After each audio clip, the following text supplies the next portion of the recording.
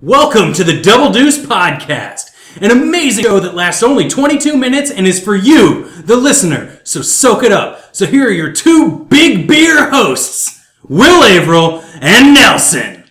Hey, Will, hit the timer. And we're in. Double Deuce. This is what was supposed to be a live episode of Double Deuce, but we've got some bad news about that. Yeah, I mean, you probably already saw. The reason I'm recording from the Plague House today, I found out on Thursday that my youngest son, who is also my only son, Oliver, was positive for the COVIDs. Now, don't panic. He's fine, but any diagnosis of positive for the COVIDs causes some alarm in our society, and particularly in our little house here in Lawrence. We're very close to the hospital, though, and he's been running a little bit of a low-grade fever for a day or two, and then the past couple of days he's been fine except for a wet cough. But now, unfortunately, my beautiful wife and life partner, Jacqueline Grunow, may be coming down with the same dread disease. We're going to go get tested tomorrow. Again, don't panic. I'm just giving you this for informational purposes, but we will find out. The point is, we couldn't really do a live show. Yeah, you were taking care of a sick kid and waiting for diagnoses. Got to get those PCR results. PCR results. Boom. Positive for him, negative for me, negative for Jack as of Saturday. Right on. Anyway, that's it's still happening. It's happening in 2 weeks live. I mean, what I should be saying though is, but you're thinking, what about me? What about my ears? I want to hear you live in my ears. I want my face to be in your podcast. This was supposed to be a fancy double episode. When's that going to happen? Is it still happening? It is. It is. Hey, why don't you tell them all about it, Nelson? Yeah, it's 2 weeks later, and that's when the 325's happening. It's still coming. Yeah, this is 327. Next week you're gonna get 328, and then Saturday the 19th, live online, recording it up. Boom! We do it live, but I gotta tell you, it's been a little COVID-y around here, so we're sparing you my pain of having a positive diagnosis in your immediate environment. You know, we were just talking a few weeks back about that whole analogy that it was like dodgeball and the front line's gotten very, very thin. Well, my son just got nailed with the ball that kind of hits you in the head and knocks you out when you don't even see it coming. Yeah, really just had one of those, right? We all had one of those where it's just all of a sudden you're on the floor and you're like, fuck. It's there's another person and they're looking at you and you're watching them, and it's just somebody else just nails you out of the side that you didn't even see coming. That's what happened. We didn't see this one, but I mean, we kind of did. His preschool had been sort of hilarious. It was the equivalent of a World War I trench charge, you you just get reports every day of 3 have fallen in Miss Johnson's first grade class, 2 have fallen in Christine's class. Today we lost 4 brave souls in Angie's class. If your child is in Angie's class, you must stop coming to school and test. You must stop coming to school and test. They're catching it over here. It's so muddy and so cold and nothing feels good at Century School. And Tuesday, we're having pepperoni pizza. Oh, man. Well, that's good news. Yeah, I mean, you got to take the good with the bad, right? They do still send the weekly lunch schedule as if most of the kids are still able to eat lunch at this point because they've all got war injuries and are scarred and traumatized from this latest round of battle. It sounds a lot worse than it is. I think everybody's handling it really, really well. The point is we caught it from him who caught it from school.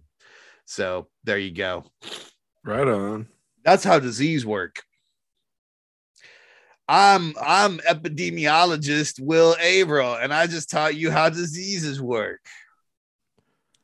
Yeah, that all sounded close enough that I don't think I it's almost a said problem. epistemologist, but I realize an epistemologist is a totally different thing than an epidemiologist. Yes.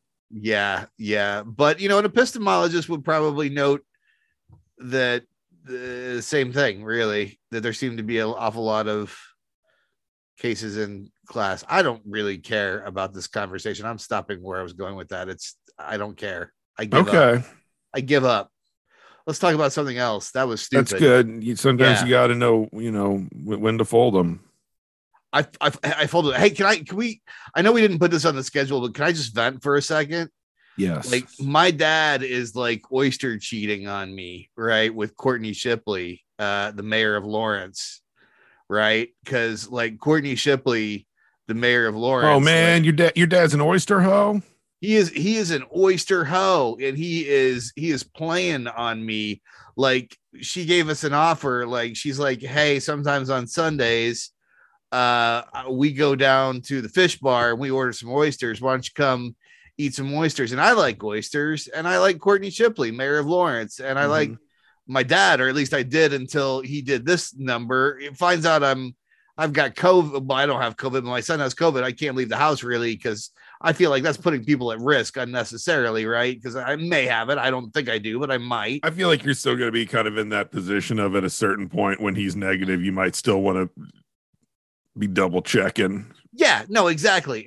I don't want to be like maybe I caught it from him and it just hasn't, showed itself yet. So yeah, I feel like that shit's too fuzzy. Like, that's where I lose that. That's where there's stuff I'm not as sure about, is like, what are the days on these things? How much time how long are you can take? I haven't had to look into it too much, but that's where I'd be like, I guess I'm staying home. Yeah.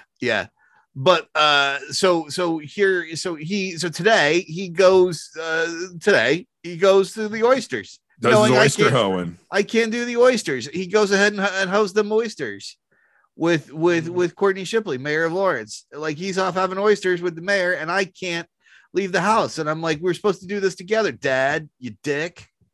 Well, but like, do you ever go when he's not there? I mean, the first time I did, yeah, but he hadn't been invited. Like, we were directly invited together, as a like a father-son oyster eating unit, the entity known as the Averill Boys, right? And what's the Averill Boy if it's only one boy? It's not the Averill Boys, it's just the Averill Boy, and it's one jerk Averill boy, man, boy, Rick Averill, jerk. I feel like you might be like focusing your anger and disappointment and not getting to eat oysters more on your father, because he's a physical person that you can be disappointed in, versus the circumstances, which are entirely beyond your control and you can't speak to, because they aren't physical things that exist. You're damn right. I am exactly that. Fuck, and it just so happens that he happens to be just a huge oyster hoe, and so he's an easy target. He is a giant oyster hoe. If you ever want to like entrap my father, like, just invite him to oysters with the mayor, and he'll show up like nobody's business, and you just take pictures and you're like, look who's having oysters with the mayor, and make a big scandal of it in the Lawrence Times. Because they print a lot of mayoral scandals, oyster scandals, in the Lawrence Times, and it's not behind a paywall. What happens when you do it like somebody's business? What do you mean? You're like nobody's business. He's having a lot, but like what? So if it's somebody's business, I guess, then he's got to watch what he's doing, because like that person's paying attention. But who is it? Who's watching? Why can't he still eat a bunch of oysters if it's somebody else's business too? I mean, it depends. If somebody is the Mass Street Fish Bar, they're like, eat more oysters. Exactly. I don't understand. Your oyster eating is money in my pocket. It's my children's college fund. As if I would put my children through college. Ha ha. Not when there's oysters. Mass Street Fish Bar. Ha ha ha. I'm a villain in this story because I fed Rick Haverhill oysters, but his son couldn't go. So just just read on this. Everyone's a villain, but you. Yeah. Okay. Yeah. Well, I mean, not you, buddy. You were just here, like how you got my back, right? I mean, to a point. It seems like you're lashing out wildly at this minor setback. First of all, it seems like you missing oysters 1 week is your Joker origin story all of a sudden. You need to check your vernacular, because this is more than just a minor setback. All right. This was a travesty of epic proportions, what was unduly visited upon me by the patriarch of my family, whom I held up to this point in some esteem, but has now fallen once again. Well, are you gonna get mad at a wolf for hunting? Are you gonna get mad at a fish for swimming? Why are you getting mad at an oyster hoe for oyster hoeing? Like that's beyond his control. It sounds like you're mad at yourself. I mean that's a pretty good point. I don't think I would. I've never gotten mad at a fish for swimming. No, that's not true. You have one time. I'm sure it's come up. Do you think I have an anger issue? You're implying I seem to get mad a lot. I'm just saying you're lashing out at a lot of people about simple oyster hoeing. Like most days, you'd be like, let them get some oysters. I mean, I thought it was pretty contained. I lashed out at my father. I lashed out at the mayor of Lawrence, Courtney Shipley, and I lashed out at the villain that is the Mass Street Fish Bar who enabled this nonsense behavior. But I didn't lash out at anybody else. I mean, I could have gone much further and said that the community of Lawrence. Oh, and maybe I did lash out at Century School a little bit, and compared it to World War I trench warfare, which might not be the best Yelp. Yeah, no, it's not ideal. Yeah. I mean, if you were to read that on Yelp or something, you'd be like, maybe I'm not going to take my kid to World War I trench warfare school. Famously, not a good time. No, the trenches of World War I. Yeah, famously, you as now documented by such museums as the British Wartime Museum in London's World War I experience, where you walk through. It's like a Disneyland ride, only the most horrifying, cold, trenchy Disneyland ride ever. You're like, it's got the smells, the sights. You feel like you're in the trenches and you're about to charge, and there are even screams, and you're like, who put together this insane fucking ride? This is wild. Why are you doing this to me? What's the production value? I mean, imagine your uncle who does the Halloween displays every year that are pretty good and tuned in. So like a Tommy Bartlett's Robot World level of experience. Yeah, the radio station. Like it's got some audio visual. It's got some bad like mannequins in full WW1 regalia. It's got a journal that somebody's forged a journal entry, an actual hand script on. It's got sort of the smoke, fake smoke piped in from time to time. It's delightfully shitty. See, if I was doing a World War I trench experience in a museum, what I would do is I would set it up like that one event from American Gladiators where they're like running from thing to thing trying to shoot the target. There's a gladiator with just a tennis ball machine gun firing at them as they try to move from place to place. But you just, instead of like the stood up bits, it's like trenches. And then there's like wires and stuff that you might get tangled up in, I feel like that's like Adventure Park's version of the World War I. We should have the guy who did, I can't remember his name, the Adventure Park guy, do a World War I experience for a museum, and it'd be like that. I think you're onto something. I think you should design museums. I think so too. Yeah, I would really love to see what you did. With I'm not an architect. I don't want to have to figure out like, I don't have to like work too hard on like population flow, or like where do you put bathrooms and stuff like that. But like what goes, like coming up with the exhibits, that I got that on lock. Yeah. Yeah. What was your World War II sort of amusement park I just review? do like the Indiana Jones stunt show. Yeah, that's fair.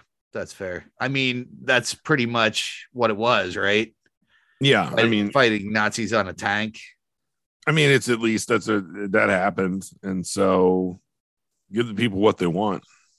Yeah, yeah. Such incredible documentaries as Raiders of the Lost Ark shouldn't just be left in the annals of history. I mean, I feel like it's a good metaphorical representation of most of what was going on there. We haven't talked about any of the corners that we were going to talk about. I think we should probably stay on task. Yeah. I don't mean to call this chip in now with 6 minutes left, but I think we've been screwing around. And I blame myself because I got very angry at everybody. At that little oyster hoe. My father. And everybody else. I'm sorry. I got angry, everyone. I apologize. I don't apologize. I'm justified. You're the ones with the problem, all of you. You know, you wanted us to get back on track, and then you immediately turned us right back into a ditch. You're right. I did that. What were our corners? I forgot to write them down. We were going to talk about shows, right? Yeah. What shows? We're still watching things and not doing things. Yeah, it's problem is it's too COVID-y outside and even inside now to do things. It's also pretty cold outside. Yeah, that doesn't help either. It is. We can't go outside and sort of stare at each other from a distance and wonder what it's like to hold each other. Yeah, which is one of our favorite pastimes, right? Am I right? It's up there. Yeah. So what are you watching? I just got done with the last season of Snowpiercer. I meant to mention that too. And boy, howdy, it's a fun conceit, but the acting is almost uniformly miserable. But then there's Sean Bean, and you're like, oh, he's the villain, and he's having fun, and he's like, I'm in here with a bunch of people who, like, before I came along, Jennifer Connelly was the best actor in the show, and so that kind of gives you a baseline level. Sean Bean steps in and elevates it, way up notches. And it's third season, kind of fun season. Oh man, they're already up to 3. Or wait, no, second season. Sorry, third season is just now out. They're just now doing it, but it's very different than the Snowpiercer movie, which is real weird. I don't know if you've seen any of it. Imagine like Tilda Swinton in a movie, and it's okay. Now you kind of get an idea of how. Yeah, I've seen that movie. Yeah. Yeah, well, this one she's doing that. Okay. Yeah, but in a train that's going around and around a frozen world. I can see that. Yeah, but then so it's basically it's like when I got you. And then in the TV series, it's Jennifer Connelly playing Tilda Swinton in a train going around and around a frozen world. And Jennifer Connelly, like, remember the emotional range she showed in Labyrinth? I mean, it's been a really long time, but yes. I mean, but I mean, you should go back and watch it if you want to kind of know what her emotional range is like in this. I mean, I feel like Jennifer Connelly in Requiem for a Dream, like, blew it out of the fucking water there. Like, and I was like, oh, Jennifer Connelly's amazing. But then Jack was like, you should watch Labyrinth. So I did. And I'm like, oh no, what happened? She used to be bad. And then she went into Snowpiercer, and I'm like, oh, you've gone back to your roots of not really showing any emotion ever and being really stilted. Jennifer Connelly. Yeah, she definitely she's definitely like low key in it and things. Yeah. Yeah. I mean, it's pretty. She doesn't let a lot rattle her, Jennifer Connelly. I mean, she's a steady hand on the wheel. Isn't that what you want in a frozen train world? I mean, I haven't seen any of it, but that's my take. I vote for her. I feel like you're still mad at me about the oyster blame. I feel like you're kind of you sold me on her as a leader in this frozen world. She's got my vote. I feel like there's some animosity from that previous conversation that's kind of coming in sort of a passive aggressive way in which you're handling this current conversation. No. Okay. Wow. I've been at home for a long time. What are you watching? I watched the first couple episodes of that Pam and Tommy. I thought it was super boring. Yeah. And also just like real weird about the whole.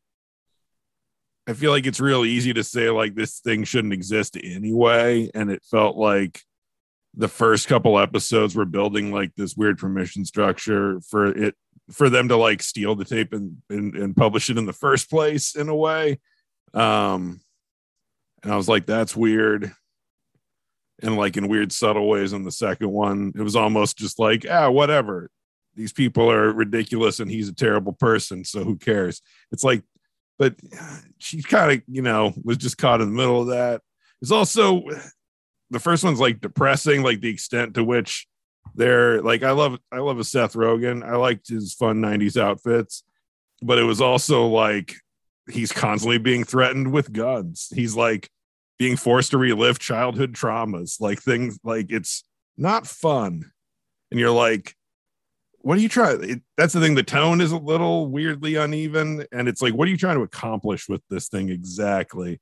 Because it seems like you want it to be like a wacky, fun comedy, but it's not exactly how it reads all the time. I don't know. I didn't like it. I thought I feel like it looks pretty good. The people in it are good. They're doing a good enough job, but like the whole thing feels like it's weirdly disconnected from itself. And so I was like, nah.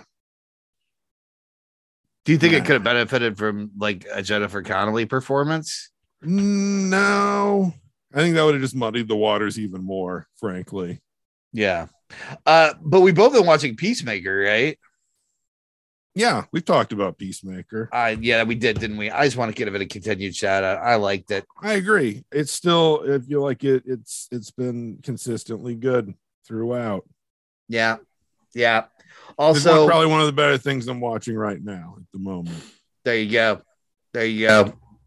Well, we had been trying to watch some Olympics, but it's harder to get in this year. I feel like it's going to be the Olympics. Olympics. Me in because I love a Winter Olympics, but it's just like yeah.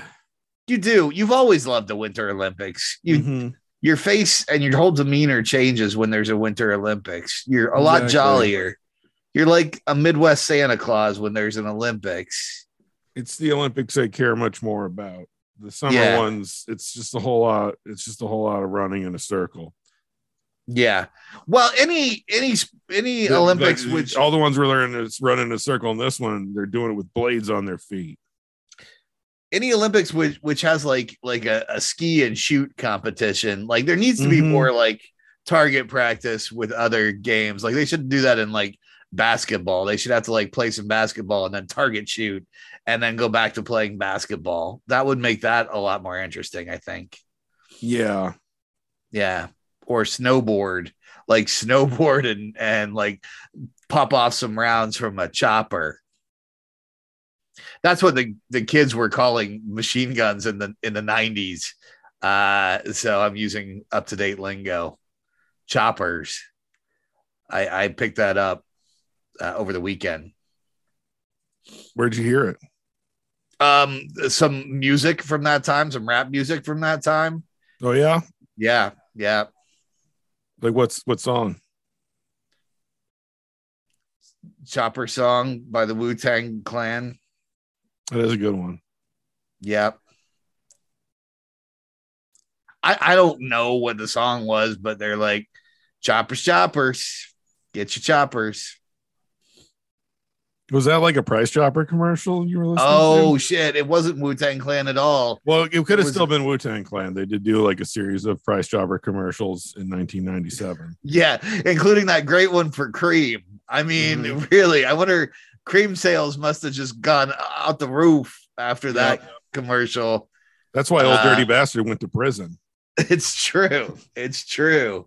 He was it had a dark side, those Cream sales. It's true. Speaking of advertisements, before we go, can you give us Applebee's? Yeah, Applebee's. Our cream won't send you to prison. And come join us in a couple weeks for a live, for real this time, performance. Hopefully. That'll be good. We'll put an event up this time because we're not canceling it. So we'll put an event up, and you can come talk to us about your views on the Wu-Tang Clan's ill-advised Price Chopper commercial days. I mean, yeah, it could have gone better. Yeah, it really could have. Double Deuce. This has been Double Deuce Podcast. If you thought the intro sounded bad, this outro sounds even worse. Thank you for listening to the Double Deuce Podcast. We'd love it if you wanted to get a hold of us and let us know what you thought. You can reach us at doubledeucepod@gmail.com. Catch us on Twitter at doubledeucepod or Facebook Double Deuce Podcast. Yeah, and also you should subscribe and you should rate and review and things. I hear that's good stuff to do, and it makes us feel good. And on the inside. Yep, and the outside. Both. I was walking with a limp, and then Rob Schulte left us a nice review one time, and then my leg was healed. I threw my crutches to the ground, and I was healed because of your love. Give me your love. I need to eat your love and grow strong. Double Deuce. Good episode.